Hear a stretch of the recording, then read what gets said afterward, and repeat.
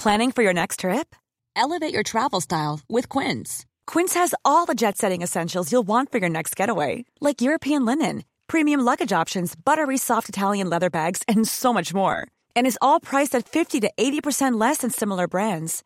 Plus, Quince only works with factories that use safe and ethical manufacturing practices. Pack your bags with high-quality essentials you'll be wearing for vacations to come with Quince. Go to quince.com/pack for free shipping and 365-day returns.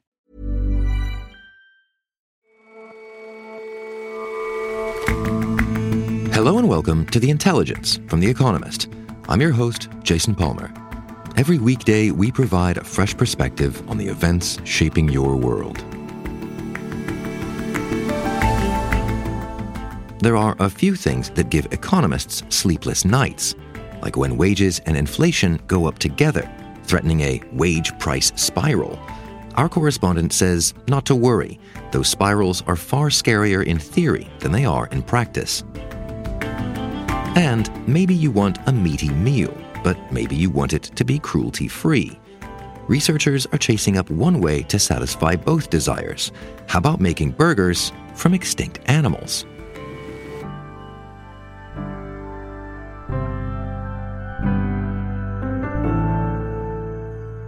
First up, though,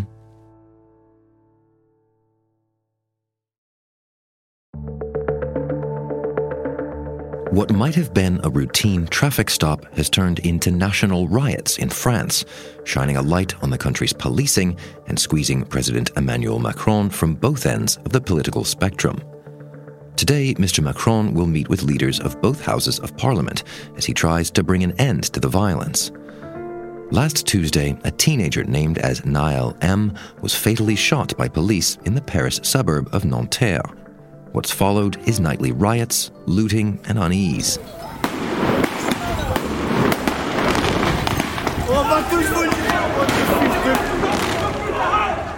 Over the weekend, Naël's grandmother called for the rioters to stop. Je leur ai dit arrêtez, arrêtez. Ils ont fait ça le prétexte de Naël. No, ils ont pas s'arrêter. But it's not clear whether the unrest will stop. Although things seemed calmer over the weekend, on Saturday a car was set alight and rammed into the home of the mayor of another Paris suburb. Prosecutors opened an attempted murder investigation. Plenty of people, even in the suburban housing estates where the unrest has flared, want an end to the violence. An association of mayors has called for mass public demonstrations today to rally for peace. Yet whatever happens, a fault line has been exposed, putting pressure both on police forces and on President Macron. So France has now seen 6 nights of violence, mostly in the banlieue, that's the high-rise housing estates in the suburbs of French cities. Sophie Petter is The Economist's Paris bureau chief. This followed the killing of a 17-year-old by a policeman last Tuesday. Things were a bit calmer last night. There were 157 arrests made, and that's way down on the 1,300 who were arrested on Friday night. So there is a sense in which this may have peaked, this wave of violence, but it's been, very nasty. It's gone on for a long time, and it's posed really the most difficult challenge, I think, for President Macron in recent months. And I know that you've been out reporting on this. What's the focus of the protests? What's the feeling on the street? Well, I spent some time in Nanterre where the teenager was shot at the end of last week. And I spoke to a lot of people. People are very angry, obviously, about the shooting. The older generation feel it could have been their own son. The teenagers are feeling, a kind of absolute sense of injustice and tragedy about it. But it's interesting that I would say 2 things. One of them is that there is a feeling among the people I spoke to that the police are stopping people in France because of who they are rather than what they're doing. In other words, French people have to carry ID cards. There are traffic rules. Obviously, you have to stop when the police ask you to stop. But there is a sense in which the police are checking and harassing people in these suburbs, the banlieue. A lot of them come from an immigrant background, not themselves, but, they're sort of 2nd, 3rd generation immigrants from North Africa. And there is a feeling that they are being, more stopped than people in other parts of France. And I think the second thing is that the residents of these housing projects who I spoke to are really angry about the violence as well. So you talk to the older people, the parents, the grandparents, and they are feeling that the violence is being directed against their own facilities, the public services in their areas. So this is things like town halls, buses, libraries, schools even, and therefore that they are the victims of the violence as well. So it sounds as if this might fit into a wider narrative of racial pressures that we've spoken a lot about on the show before. Well, it's difficult in France to demonstrate this because the French do not collect ethnic statistics, but you do have quite a lot of social science studies which suggest that people of an immigrant background or an ethnic background of some sort get more stopped than others in France. But there's another issue going on, and that's the use of firearms by the police. And the rules governing the use of firearms were loosened in 2017.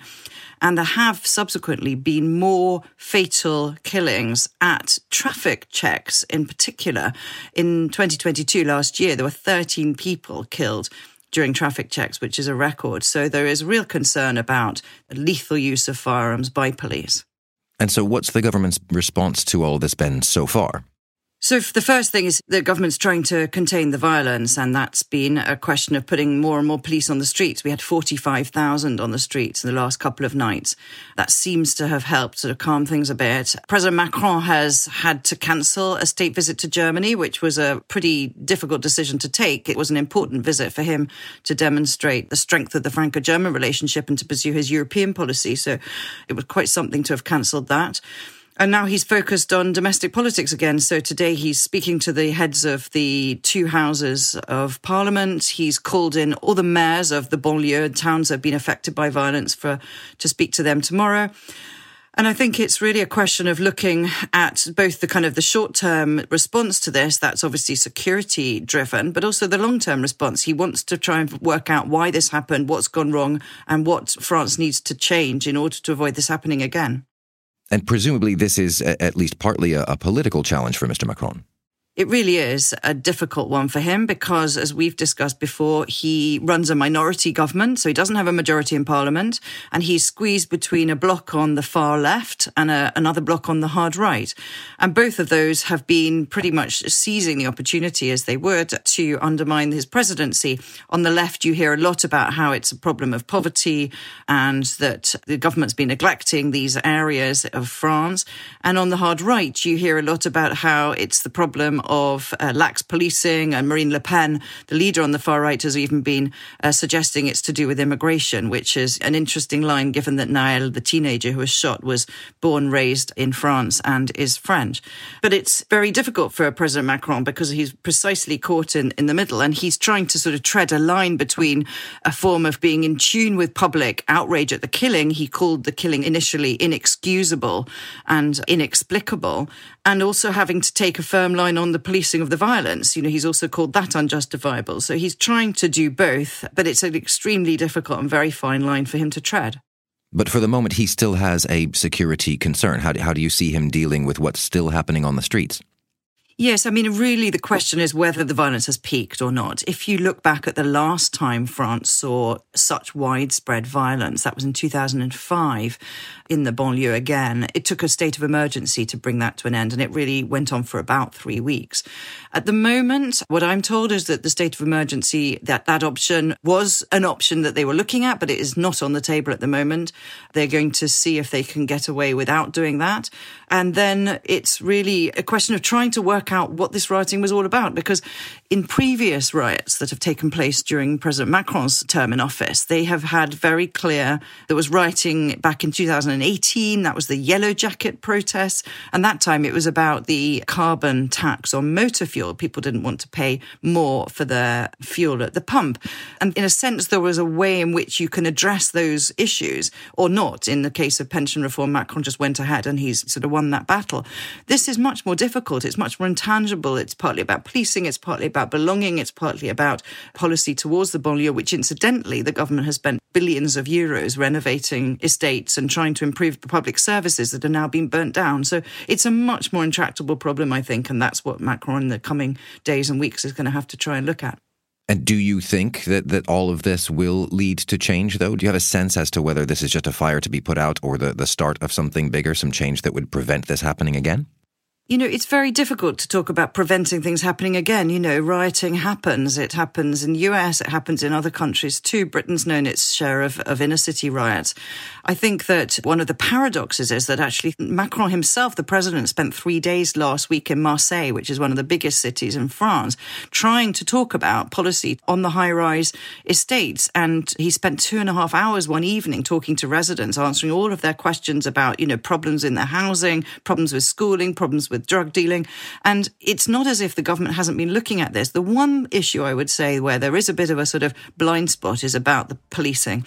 And I think that if that above all is an issue, that there isn't a real desire, I don't think, to look into the question of policing and work out why it is that people feel that there is a kind of racial profiling thing going on in France, which is something that is difficult to prove, but the people that I spoke to on the ground feel exists.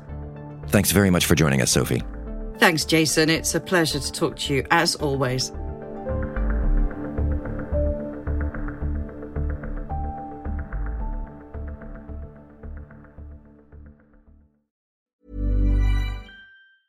Many of us have those stubborn pounds that seem impossible to lose, no matter how good we eat or how hard we work out. My solution is PlushCare.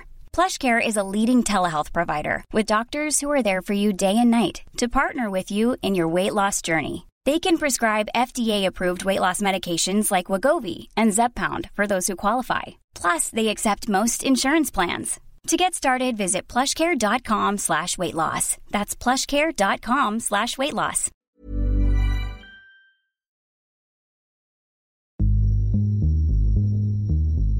When Jerome Powell, the chairman of America's central bank, announced a pause in interest rate rises at the bank's last meeting, he noted the resilience of the American labor market. A shortage of workers, he argued, is keeping inflation well above the bank's target rate.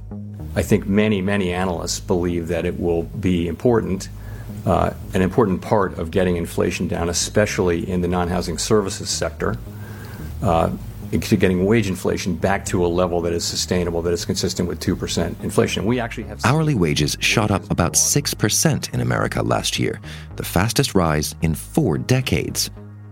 Crack open an economics textbook and you'll find a warning here. The idea that as wages go up, they drive prices further up in what's called a wage price spiral. But that feedback loop might not be as tight as nervous economists reckon. It's really the thing of economic nightmares. Simon Rabinovich is our U.S. economics editor. It's the idea that you've got a price shock for whatever reason. It could be a supply side shock like we had during the pandemic. That drives up inflation. Inflation going up leads workers to demand higher wages. Wages going up leads companies to charge higher prices. And pretty soon you have this unstoppable spiral of wages chasing prices, chasing wages, and so on and so forth. So it's a scary thing to happen, but the reality is it doesn't happen all that often. So is Jerome Powell wrong to link wage inflation and price inflation, if that's the case? No, he's not wrong. Wages do figure into inflation clearly. And depending on the data series that you look at, it's clear that wages are still rising too strongly. You know, roughly 6% year on year in America, higher than that in the UK. In no world is that consistent with getting inflation down to central bank targets of roughly 2%. You'd really want to see wage growth more like 3%. So fast rising wages are a problem. They are an indication that the economy still is out of balance, that demand is exceeding supply. But having said all that, that's quite a bit different from the wage price spiral thesis. The idea there is that wages are driving inflation. Really what's happening now is more of a lagging indicator. In fact, if you look at the last 2 years, wages did not keep up with general price growth. So part of what's happening right now is that wages are catching up. They're not driving inflation. They're reflecting what's already happened. This is something different from the nightmare that economists wake up from in a cold sweat. But what does account then for the rise in prices that is in turn driving the rise in wages? I think it's quite useful to look at what Chairman Powell does, which is kind of breaking it down into 3 different categories. So number 1, goods inflation. That's really where things started because of all the supply chain problems. those have mostly been resolved. Goods are actually getting cheaper in many cases. You then have housing inflation. That shows up as rental costs. Those are still rising in most official inflation indexes, but they will begin to come down. The last bit, and this actually counts for roughly half of core inflation, it's things like spending on tourism, going to concerts, getting your house cleaned or fixed or what have you, things that involve labor costs. So wages are obviously a really key part of this. And it's quite evident that demand for these services and therefore demand for labor is still exceeding supply. So if you look at America, there's roughly 1.7 job openings now for every one person who counts as unemployed. So to bring inflation down, you really do need to see some cooling of demand. That would also involve some cooling of demand for labor. But the concern that the wages themselves are driving inflation, that's where the thesis falls flat. And why is it that we're talking about this right now? Why are you thinking about it? Well, we've been thinking about it really for the last year plus. Every time that people have talked about the outlook for inflation, one of the focal points has been dreaded wage price spirals. And lo and behold, where we are right now is that there are some signs that inflation is coming down, but wage growth has not come down. So theoretically, if there was to be a wage price spiral, this would be quite a worrying sign about the future trajectory of inflation. Okay, so the wage price spiral theory doesn't work for now, but it has happened in the past. Well, it has with asterisks. So the obvious example, and I think the one that has sort of kept central bankers awake at night over the past couple of years, is the 1970s. In the 1970s, much of the world economy, especially America, found itself in stagflation, where growth was stagnant, inflation was high, and it got higher over the course of the decade.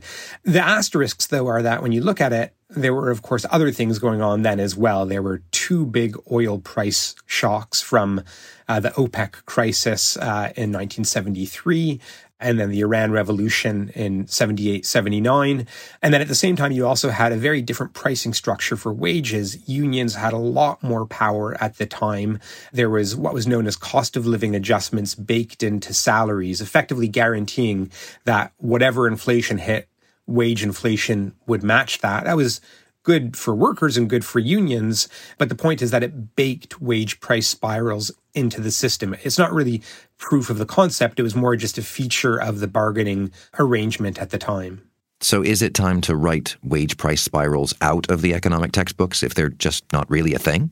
This is going to be a frustrating answer, but, as is often fabled about economists, I'm going to give you a two-handed answer. So yes and no. Yes, I think there has been too much made of wage price spirals. And the fact is that if you look at it in real terms, workers have actually taken pay cuts over the past 2 years because nominal inflation has been higher than nominal wage growth. On the other hand, it's not horrible that economists and central bankers especially have been focused on the worst case scenarios, no matter how remote they are. I mean, one of the really important features of the economy of the last 2 years is that even though inflation has been incredibly high, expectations of future inflation have been very well anchored. They've not blown through the roof. And one of the big reasons for that is that central banks have a lot of credibility. People have believed that although there were missteps early on, they would eventually grasp the nettle and bring inflation under control. Now, we can't declare victory yet, but if you look at the decline in headline inflation, you look at the prospects for a decline in core inflation, I think that we are probably headed in the right direction. And I think one of the lessons of the last 2 years is that thankfully, it's actually not very easy to land the economy in that kind of dreaded wage price spiral. It really would have taken a monumental, long-standing series of mistakes in policy. We've had missteps, but we haven't had anything quite so gargantuan as that. Well, I don't know about you, but I'm going to sleep a little bit better tonight. Thanks a lot, Simon. Thank you, Jason.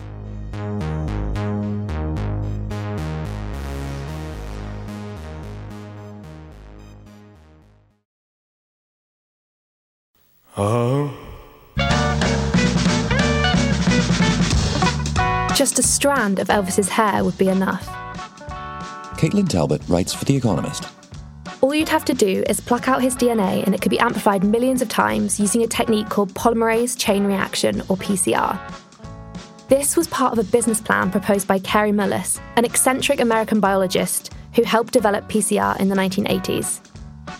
Stargene, as his company was known, hoped to make money from selling jewellery stuffed with celebrity DNA.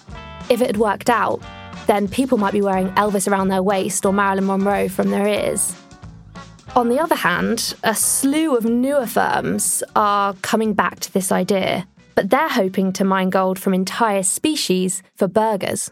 Hold on a second, don't tell me they're trying to make Elvis burgers. No, thank goodness. Paleo is a startup that's creating myoglobin proteins to make artificial meats, vegan meats, taste really realistic. And their CEO is really keen to expand the business into making woolly mammoth burgers. I mean, mammoths are extinct, so what better way to prove that your vegan meat technology works? But hang on, woolly mammoths are animals. How is woolly mammoth burger a vegan choice? Well, by definition, I suppose mammoths are extinct, so what better way to prove that no animal was harmed in the making of your burger? Okay, fair enough. How's it done, though? How do I turn the extinct woolly mammoth into a meal? Well, the firm obtained some fragments of DNA from the oldest part of mammoth that they could find. So they worked with the Centre for Paleogenomics in Sweden. And the Centre for Paleogenomics has some mammoth teeth, which were preserved in the Siberian permafrost. So they took the fragments of DNA, and when DNA is very old, it's broken down and fragmented. They compared it with Asian and African elephants, which are mammoth's nearest living relatives. So the Asian and African elephants filled in the gaps of the mammoth myoglobin gene. Once they had the full sequence, or what they think is the full sequence of a mammoth myoglobin gene, they then used a method called precision fermentation to make mammoth myoglobin from that gene. And so all you need to make a mammoth burger is mammoth myoglobin? Well, I mean, you're mixing it with the other components that go into kind of vegan meats, which is stabilizers, starches, flavors, that kind of thing. But the myoglobin really gives that mammoth taste. But if this can be done at all, presumably others want to do this. Well, yes. In fact, there is a seemingly growing market for this kind of thing. Vow, an Australian cultured meat company, says it's made a volleyball-sized lump of mammoth meat by injecting mammoth myoglobin cells into lab-grown stem cells derived from sheep. So this is a real kind of hunk of sheepy mammoth meat. And Gelta, a startup that has raised more than $100 million, has opted for a different kind of extinct elephantine species. It took sequenced mastodon DNA and used it to produce collagen, which is a protein found in skin and tendons. The stuff was turned into gelatin for gummy sweets, which they made into elephant shapes because they said they couldn't find mastodon-shaped molds. Dripping volleyball-sized pile of engineered meat with mastodon tendon tendencies doesn't sound very appealing. What is this stuff going to taste like? Well, Vow say that humans could not possibly taste mammoth burgers or meatballs because we'd be allergic to it because we haven't had it in so long. Who knows what would happen if we ate that? But Paleo disagree because they've tasted it in the lab for months and they say it's really intense, like a really intense beef burger. Geltor used the mastodon experiment to show that their products are completely animal-free. They use no animal collagens. They're completely engineered kind of collagens. And they've used this to pivot into the human cosmetics industry. And they've even created a kind of fake human collagen to make people's skin look really nice and glowing. Human collagen, not entirely animal-free, but that does get us closer to the taking a bit of Elvis and turning him into jewelry. It's funny that you say that because there was a company called My DNA Fragrance which tried to create perfumes with the exact scent of bygone celebrities, including Elvis. It didn't take off. Caitlin, thank you for bringing us to the very frontiers of science for this one. Thank you, Jason.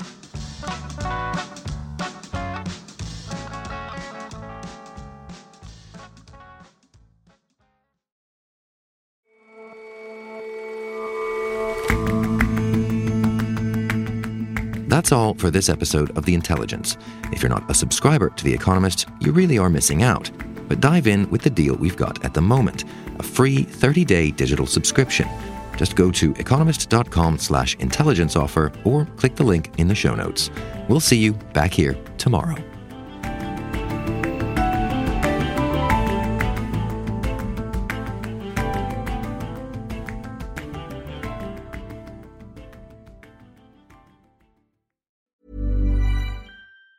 Even on a budget, quality is non-negotiable. That's why Quince is the place to score high-end essentials at 50 to 80% less than similar brands. Get your hands on buttery soft cashmere sweaters from just $60, Italian leather jackets, and so much more. And the best part about Quince, they exclusively partner with factories committed to safe, ethical, and responsible manufacturing. Elevate your style without the elevated price tag with Quince. Go to quince.com/upgrade for free shipping and 365-day returns.